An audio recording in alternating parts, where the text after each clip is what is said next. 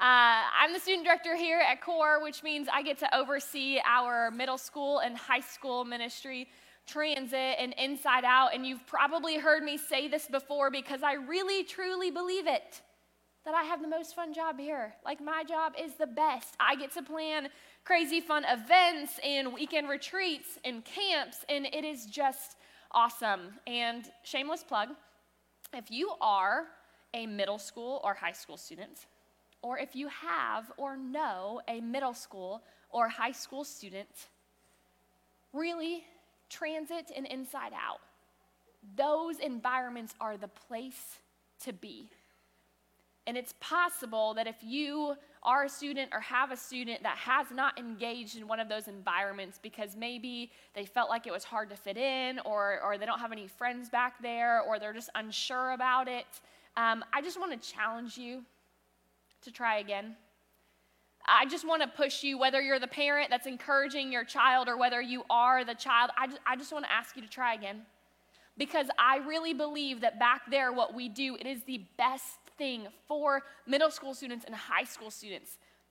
To be connected with a group of students who is the same age as other students, and to be like hearing God's word and how it's relevant for those students and how they can apply it to their life.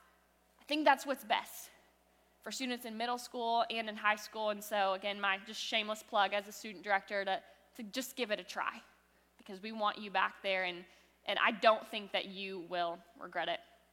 You probably heard that 2 weeks ago, we took a group of 25 high school students, 25 from our church, and we went with another church, and they took about 50 students. We had about 75 high school students up. We drove 3 hours north to Hillsdale, Michigan, Camp Machindo for Vertical Reality. It is our high school retreat that we've now done for the second year in a row, a Friday and a Sunday type of deal, and it's super fun. The kids don't get any sleep. Okay, that's just how it is. I'm never going to use the word restful in the promo again, like in the little weekly, never again, because they don't sleep, so that's a lie. But they have a really good time, and what I really love about Vertical Reality is that each year we focus on a different like spiritual discipline or faith habit or practice, which is super cool, because if you are familiar with any sort of student camp or retreat, you know that it's like, okay, these students go to camp, and then at the end, everyone cries, and it's super emotional, and we're like, yes, we love God, Jesus. And then you come home, and then it's like back to normal. Pretty typical. If you've been to one, you kind of know what I'm talking about. But for VR, when we focus on a spiritual discipline or faith habit, we are giving these students practical and tangible ways that they can come home and implement what they just learned in their life. So that not just Sundays when they show up to our environments, but Monday through Saturday, they can be growing in their relationship with God and taking next steps and growing in their faith. And so last year at Vertical Reality, we focused on this habit of journaling, of taking notes during messages, or maybe journaling out your prayers, or writing out what you feel like God is teaching you or revealing to you. And it was super cool for students to come home, and we gave them all a journal, and they started implementing that, and that was super awesome. But this year, our staff and our volunteer team, we were all extremely excited because we knew that we were going to be focusing on Scripture and on God's Word. And really, there is nothing more powerful than God's Word. It never fails us. And this book is life, and it helps guide us in every area of our life, and it helps us know God, and it helps us know about ourselves. And so we were all so excited about teaching these high school students about how to navigate God's Word, and helping them see why we should read it and how to read it and all of those really good things. We even spent 1 hour Saturday morning. Students spent an hour of just quiet time by themselves. It was the coolest thing. I wish y'all could have been there so you could have seen it. It was so awesome to see these students in God's Word and reading and getting excited about it and asking questions. But we do this so we can help these students grow in their faith, right? These different spiritual disciplines or faith habits or practices, and there's multiple of them. And you've probably heard about them. A few months ago, Ben stood up here and talked about worship and how we can be influential with our worship. A lot of times here at CORE, you hear us talk about small groups. Small groups is another one of those spiritual disciplines or faith habits or practices. And we talk about how small groups are really good because God didn't call us to do life alone. He called us to do life in community.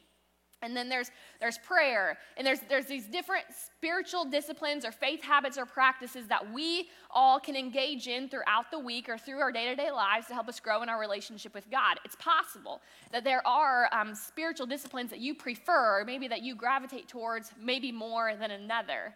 And we always kind of feels like when it comes to these faith habits, it feels like there's one of them that kind of is like separate. One of them that always feels like a little bit of tension, maybe not as like fun or doesn't draw us in as much. One of them that kind of like is separate from the rest of them. I think y'all know where I'm going with this. It's generosity. We've been talking about generosity the past couple of weeks. And no matter how much we talk about it or how much we like relearn about it, it just always feels like it's separate. It always feels like, that's just kind of the one that everything else I feel like I always have more, you know? When I pray, I feel more connected to God. When I worship, I feel more connected to God. When I'm in a small group, feel like I have more friends, or I might know more because I'm doing a study or something and thus feel more connected to God. But when I'm generous, I just feel like I have less. I just feel like I have less. And it just seems like there's this fear for us because we're humans. There's always this fear around generosity that like when I give, I will have less. And I don't really connect the dots on how I will have more. And so when it comes to generosity, kind of like sticking out, feeling separate from all of the other faith habits or faith practices, I'm just kind of curious. When it comes to growing in our faith and in light of generosity, can we just ignore it? Honestly. If there's this tension around it, if we're just real, like even I have it. If you don't believe me, last year I spoke in November during Generosity Month, stood up here and talked about generosity, and then Ben asked me to do it again. And I was like, ooh, that's Generosity Month. Again? Are you sure? Josh can do it. No, I'm just kidding. But I was like, there was this tension because it's like generosity, it just feels separate. It just feels different. And it's okay to admit, we kind of like all feel that way. And so there's this question that maybe we're wondering, so we should just address it. Can we ignore it? Can we ignore it? Because if we can, we might just want to. And the person on stage might just give us all permission to just ignore it if we can, right? And so I think we need to dive in and figure the answer to that question out this morning. If you've been around church for any period of time, Core or maybe another church, or you know a little bit about Christianity, you've probably heard about this guy named Paul. See, Paul is coined or marked as like a famous Christian. He's done a lot, really, for the Christian faith and for sharing the gospel, which is the good news, the gospel. Jesus Christ died for us so we could be saved from our sins. So Paul has been very influential and extremely impactful in the church, starting the early church. He was kind of like a mentor, kind of like a small group leader, Paul, and he helped start churches, he helped grow churches, he helped mentor people, he wrote lots of letters. So basically, like most of the New Testament in your Bible, like Romans, Ephesians, Galatians, you ever heard like, I can do all things through Christ who gives me strength? That's Paul, okay? So Paul, he's done a lot, he's written a lot. Lots of us have been impacted in our faith and have taken next steps in our relationship with God because of Paul's words, okay? Pretty big deal, this Paul guy. Just want to make sure that we're on the same page. So that's Paul, but Paul wasn't always a Christian. Makes sense? Neither of you and I. There was a time where we accepted Jesus, same with Paul. But Paul's testimony is pretty radical, like pretty wild. So Paul didn't used to just not be a Christian. Paul used to hate Christians. It was Paul's life mission to completely end Christianity. See, in Acts, they refer to Christianity as the way of Jesus. And Paul did not believe that Jesus was who he said he was.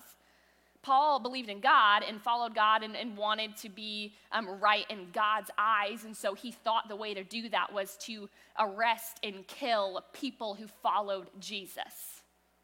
He was wrong. So he would go around and he would arrest Christians and he would kill Christians. If you read in Acts chapter 9, you can read Paul's conversion story where he converts to Christianity. And at the beginning of the chapter, we can read that Paul goes to the high priest and he asks for permission letters, like permission slips. He says, hey, can I go to Damascus and go into all the synagogues there and find Christians and arrest them? And the high priest is like, yeah, sure. And so Paul does. He gets those permission slips and he heads to Damascus to arrest Christians and presumably kill them. And so that's where I want to pick up today. Before we dive into Acts chapter 9, I just want to forewarn everyone that what we're about to read, Paul's name, he's referred to as Saul, okay? Basically, all you need to know is that Paul had two names, okay? Saul, Paul. It's complicated, but it's not because they rhyme, okay? So we're talking about the same person. So in Acts chapter 9, that's where I want to pick up in verse 26. Verse 26, it says, when Saul arrived in Jerusalem, so before Saul arrived in Jerusalem, he encountered, let's go back a slide, just kind of, I jumped ahead a little bit. So Paul is on his way to Damascus. Paul's on his way to Damascus with these permission slips to arrest Christians and to kill them. So he's on his way to Damascus. He's on the road. Can we go back one slide just to the overflow? Perfect, thank you. So he's on his way to arrest and kill Christians, and he's on the road, and he has this crazy encounter with Jesus. He's like walking with some guys, and all of a sudden this huge bright light comes out of nowhere. And he hears this voice, and Paul is like thrown to the ground. And he's on the ground, he hears this voice, there's this bright light, he's like blinded, and he hears like Paul, and he's like, who are you, Lord? And he's like, it's me, Jesus, that you're persecuting. Like, why are you persecuting me? And he was hearing directly from Jesus, who Paul thought, this guy is dead and gone. This guy was not who he said he was. He didn't raise from the dead. Like, he's not here. Then he encounters Jesus. I'd be pretty scared if I was him, right? Like, you're arresting and killing all these Christians, and now you're actually encountering Jesus. Like, seems frightening to me. So he gets up off the ground and like he's blind, and Jesus starts to give him instructions of like, go to Jerusalem, this person's going to be waiting for you. And so Paul did it because he literally encountered Jesus. And so he went on and he did all these things that Jesus instructed him to do, and he ended up getting baptized, declared Jesus as his Lord. And remember, he used to arrest and kill Christians. I don't know where you're at in your story or what your past is like, but this guy, Paul, he arrested Christians and he killed Christians. And then he encountered Jesus. And then he got baptized and he declared Jesus as his Lord because God still wanted a relationship with him. God still wanted him to follow Jesus. So I don't know where you're at. But no matter where you find yourself or what mistakes that you've made, there is nothing that can keep you from God's love. You are never too far. There is nothing that God cannot redeem.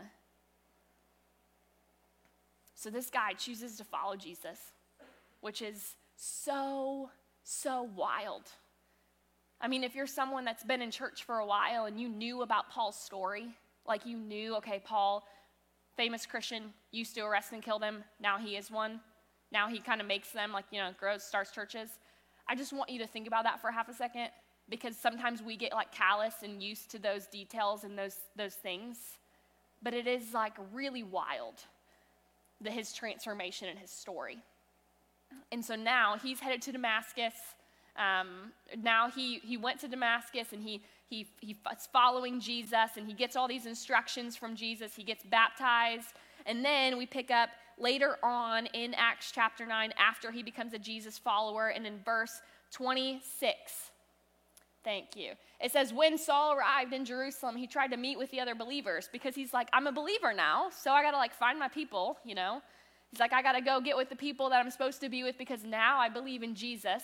So he tries to meet with all the believers, but they were afraid of him. Makes sense to me. They were afraid of him because he was just arresting and killing Christians. And now this guy's like, hey, can I come hang out with you guys? And they're like afraid for their lives. They're terrified. So they were afraid of him, and they didn't believe that he had truly become a believer. So this is what I'm pretty sure went down. These guys are like, what? They watch NCIS, Law and Order, Chicago, PD, that's my jam. They like watch all these long crime shows, and they're like, this guy undercover. He's undercover for sure. There's no way he's not. How could he not be, you know? Like, yesterday, he just put my cousin in prison. And today, he's like trying to hang out with us? There's no way, right? Like, first of all, I'm going to the bathroom in my pants because he's about to kill me or arrest me. Like, I'm so scared. And second of all, this guy is like, he's fake, okay? He's not who he says he is. He's someone different. He's not following Jesus. There's just no way. There is no way. That makes sense to me. I do not blame these guys at all, this circle of believers, for saying, we're afraid of you and we don't believe you, because I would be in the same exact boat. We skip ahead 2 verses. You want to know what happens? We skip ahead 2 verses to verse 28, and it says, so Saul stayed with the apostles and went all around Jerusalem with them, preaching boldly in the name of the Lord. What happened? They were just like, we're afraid of you. We're afraid of you. We don't believe that you're a Jesus follower. There's some undercover stuff going on right here. Like, just went to the bathroom in my pants because I'm so scared you're going to kill me. And now they're just like, it's not even just like, oh, now he's like hanging out with them. He's like chatting. No, they were like, yeah, come travel with us. On our watch, like you can be the one preaching and teaching. So what happened? Because guys, we're just 2 verses later. We're just 2 verses later when they went from being afraid and not believing in Paul and who he was to now, oh yeah, they're going all around, they're traveling together, they're doing all these preaching gigs, like it's pretty cool. What happened in verse 27? We must find out. What does it say? Verse 27, then Barnabas, sweet name by the way, Barnabas brought him to the apostles and told them how Saul had seen the Lord on the way to Damascus, and how the Lord had spoken to Saul. He also told them that Saul had preached boldly in the name of Jesus in Damascus. Okay, so we're like verse 26, they're afraid, they're frightened. Undercover stuff going on, you're fake, two-faced, like you're not who you say that you are. Then all of a sudden, this guy named Barnabas, this guy Barney's over here like, oh yeah, they didn't believe you. Those guys, they're just scared. It's all right. Like, come with me. I'll talk to them. So then Barnabas brings Paul to the apostles, and he's like, hey guys, I know you're scared. I know you don't believe him, but this really happened. This really happened. He really did. He fell to the ground. He was blind for a while. Jesus talked to him, gave him some instruction. He got baptized and he started preaching like he does. He follows Jesus now. I know it's hard to believe, but he does. Like that's real stuff. That's really what's happening. And then they were just like, okay, Barnabas, we believe you. Okay, come and travel with us. Come and preach and teach with us. So then I'm over here scratching my head. You probably are too. Who is Barnabas? Because clearly, this guy has some mad influence. Clearly, this guy has some extreme credibility in the eyes of the apostles. If this guy can just be like, yeah, this really happened. He really is who he says that he's not joking. He really is following Jesus now. And they're just like, okay, let's go. Hop in, like we're going to this place. So who is Barnabas? Because he has so much influence, so much credibility. We must find out who he is. That's all I'm saying. We are going to jump back to Acts chapter 4, the first place where we see Barnabas mentioned to figure out who he even is. Okay, so we jump back to Acts chapter 4. First mention of Barnabas. It's Acts 4:36. It says, for instance, there was Joseph, the apostles nicknamed Barnabas. Guys, his name is Joseph. It's not even Barnabas. His real name is Joseph. They nicknamed him Barnabas, like not even like Joe or Joey. I call my son sometimes like Bubba Bear or like Bear Bear. His name is Kelly Barrett. Like it at least connects, like it makes sense. I highly doubt this Joseph's middle name is something longer than Barnabas. I just don't think it. Oh, Barnabas means son of encouragement. The apostles nicknamed Joseph Barnabas because Barnabas means son of encouragement. The apostles were like, oh yeah, Joseph is just always over here like uplifting us with his words. Joseph is just always out here like encouraging everybody. Joseph is just always just like making us feel so good. He's just always speaking life into us. He's like uplifting us with his words. So you are no longer Joseph. You are so encouraging. Your name is Barnabas. Because Barnabas means son of encouragement. So now you have a new name. And so now I think we're starting to see a little bit why Barnabas has credibility and influence in the lives of the apostles. First of all, this dude is super encouraging. This dude is so encouraging to the apostles. But it doesn't stop there. It doesn't stop there. In the very next verse, when we're talking about Barnabas and figuring out who he is, it says, Barnabas, he sold a field he owned and brought the money to the apostles. He sold a field that he owned. And the money that he got from the field, he took it to the apostles. We've been talking about generosity all month. And when we talk about generosity, we pull themes from Scripture and evidence of like this is the example that was set for us as a church. This is what Jesus taught, or this is how the early church lived. Like these are the examples. This is the evidence where we see that we are called to be and live generous.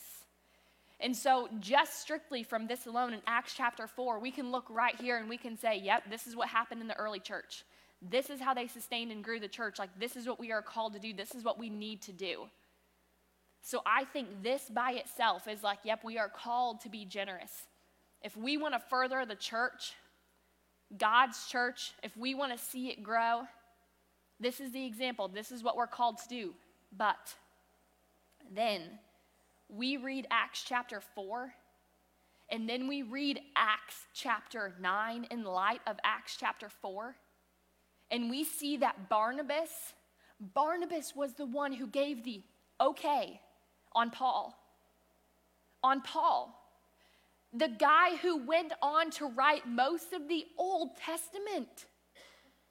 The guy that went on to write words like, because of his great love for us, while we are still dead in our sins, Christ died for us. He made us alive in Christ while we were still dead. Paul was the one that wrote all of these things. You and I's faith. If you have a faith in Jesus, it's probably been impacted by this guy Paul. In Barnabas was the guy that gave the okay for Paul to go on and preach and teach and have influence in the church. And he sold a field. He sold a field and he brought the money to the apostles. So now this guy has mad influence and credibility with the apostles. So when Barnabas says, he's okay, this really happened, they're like, okay. And so we can read Acts chapter 4 by itself and say, yep, we are instructed to give, we're instructed to be generous, this is how we sustain and grow the church. But then we go on to Acts chapter 9, we're like, it's so much bigger than that. It's way bigger than that, because I guarantee you that Barnabas had no idea. He had no idea what he was doing when he said, yep, I'm going to sell the field. Like, I have no idea. Was he in real estate? Did he have 5 fields? Did he have 10 fields? Did he have just one that he sold? I don't know. I don't know how big of a decision that was for him or how hard that was for him, but my guess is just like back then, today, back then it was really hard to sell a field that you owned and give all of the money to the church. It probably wasn't easy. And maybe there was this temptation of like, maybe John will give. John's got one more field than me. Maybe he'll sell his and give his money.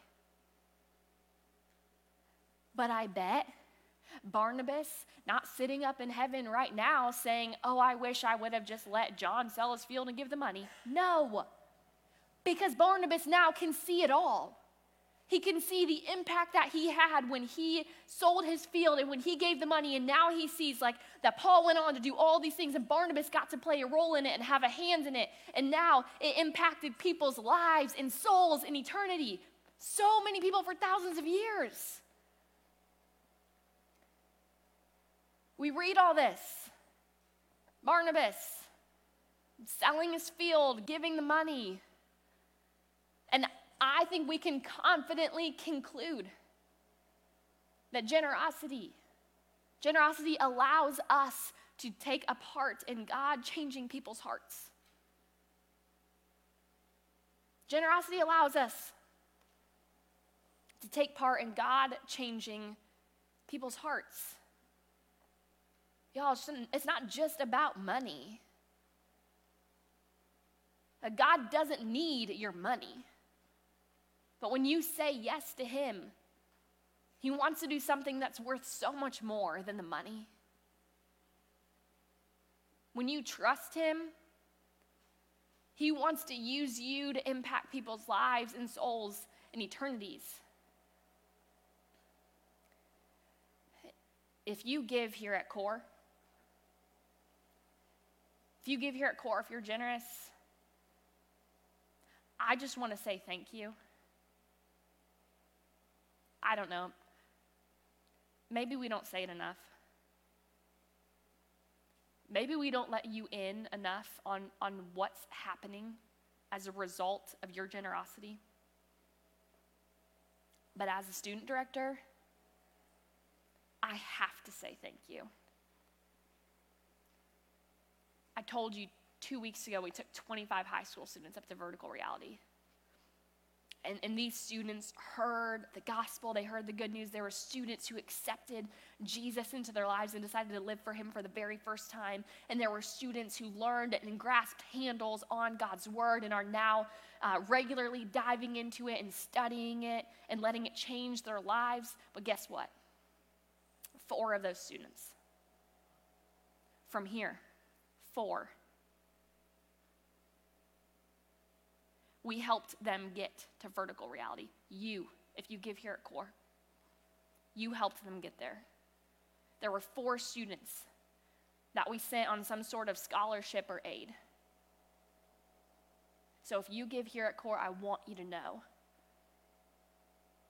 that people's lives, eternities, souls, people's faiths are being impacted because of your yes, because of your generosity. And that always happens. There are always things, just like Barnabas, there are always things that you can't see that are taking place. God changing hearts as a result of generosity.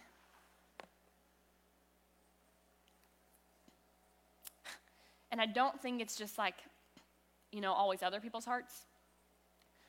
I think there's something he's trying to do in us too. When it comes to generosity, when it comes to trusting in God. Is it okay? I hope it's okay if I'm honest with you guys this morning. I think you're going to say yes, so I'm just going to keep going. Recently, God's been working in my heart a lot in light of generosity. Convenient, right? As a church, if you've been around here even just this morning, I guess, listening to Josh, we've talked a lot recently about, we had this global launch day, and we launched a new care point, or are launching a new care point, thanks to y'all's generosity, in Odudu, Uganda. And there were tons of kids that we've gotten sponsored because of y'all's generosity. And individually and collectively, we've been able to make a huge difference. which is amazing and really honors God and excites his heart, I believe. But in preparation for Global Launch Day, as a staff, we started talking about Global Launch Day and this care point and these kids that need sponsored and all of these things and this goal and it felt like so many people were so excited about it. But I really wasn't. I was having a really, really hard time with it all. I've never been to Africa. I've never been to Uganda. I've never been on an out-of-country mission trip. And so when there was so much excitement around all of this, and I was just sitting here with questions, hesitations, reservations, maybe concerns or doubt. I don't know, maybe you were there. Maybe that's you. Maybe you've walked in the past couple weeks and saw the hut and the photos and tasted the really good coffee. And maybe you just felt like, I'm just not really sure about this cause.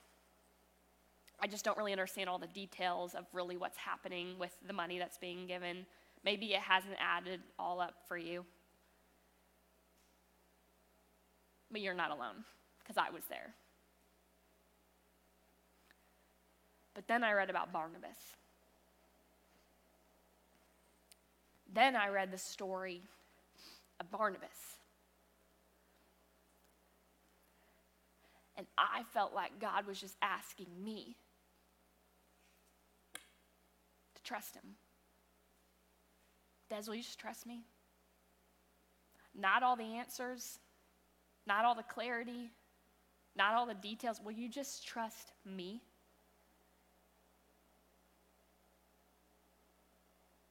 And so I did. We wrote the check. We sponsored the child. We didn't write a check. We're Gen Z. I did the online thing. But we sponsored the child and we gave. And I'm not telling you all this because I'm saying like, ooh, look at me. I was faithful. I'm telling you all this because I could never ask you to do something that I'm not willing to do. So I need you to know, and I need you to know that I wasn't fully there at first. But God just asked me to trust him. And I just hope that y'all will see, like I have been able to recently, is that it's about so much more than the money. And I even personally think it's about so much more than meeting immediate needs. It's about people's souls and eternities. It's about people going from death to life. It's about people spending eternity with Jesus, with their Heavenly Father. It's way bigger than what we try to put generosity into this little tiny box of ours. It's way bigger than that. We try to figure out all of the things. And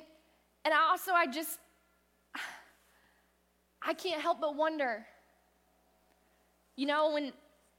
when Barnabas, when he was there and he heard that the believers were scared and that they didn't believe him, I can't believe that it was easy for Barnabas to just be like, oh yeah, come with me. Like, he probably didn't believe it at first either. He probably sat there, and I just feel this, I relate with this so much, like trying to rattle your brain around. I just don't get it. I'm just trying to understand. I just don't feel like I have all the answers. Like, don't you think Barnabas was probably like, God, I don't know, he was just killing and arresting your people just like last week. Like, can you even ever become a Christian when you were just killing and arresting them? Like, I just don't get it. I can't wrap my mind around it. But he had to trust God. He had to have trusted God, right? He had to have.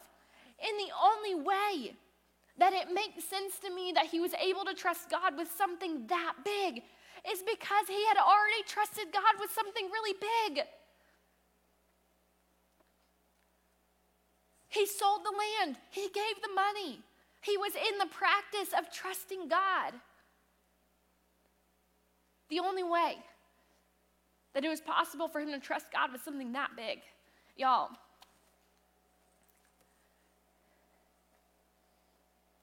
can we ignore generosity in light of our faith, in light of growing in Christ, in light of being the church? Can we ignore generosity? Maybe. Maybe. But I don't want to. I don't want to miss it. I don't want to miss it. If there really is that much more going on that we can't see, if there really is, if it really comes down to people's souls and eternities, if Barnabas is sitting up in heaven looking down like, oh yeah, that person's reading Ephesians right now, and that person's just got saved by through a passage in Romans, and Barnabas is like, I'm so glad that I sold the land. I don't want to miss out on something like that. And I don't want you to either.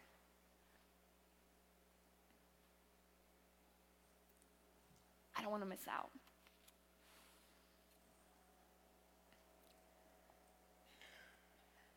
It's possible that recently, or maybe in your whole life, you've struggled with generosity.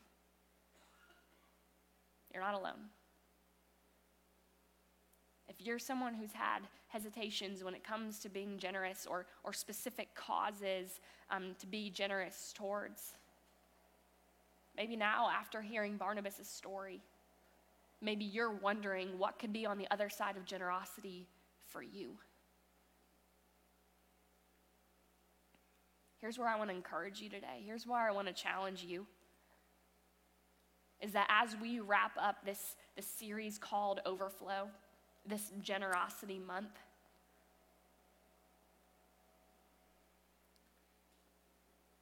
observe every opportunity to be generous. Observe every opportunity to be generous, because there will be so many, and I'm not standing up here saying you better give to every single one of them or you better be generous every single time, but there are so many opportunities to take part in God changing hearts, and I'm just asking that you would pay attention to see them. And it's not always generous with your finances. Last week, Ben stood up here and talked about being generous with your time. Where is there an opportunity for you to serve or for you to be generous with your time? What might God have for you on the other side of being generous with your time? Barnabas, we saw the impact and the influence that he gained from being generous with his words. Where are there opportunities for you to encourage somebody? Where are you holding back or being hesitant or avoiding encouraging someone or being generous with your words and financially? What could be on the other side of generosity for you when it comes to your finances? Observe all of these opportunities, because there will be so many. Will you choose to take part in God changing hearts? Will you choose to say yes? I hope you will. Let's pray.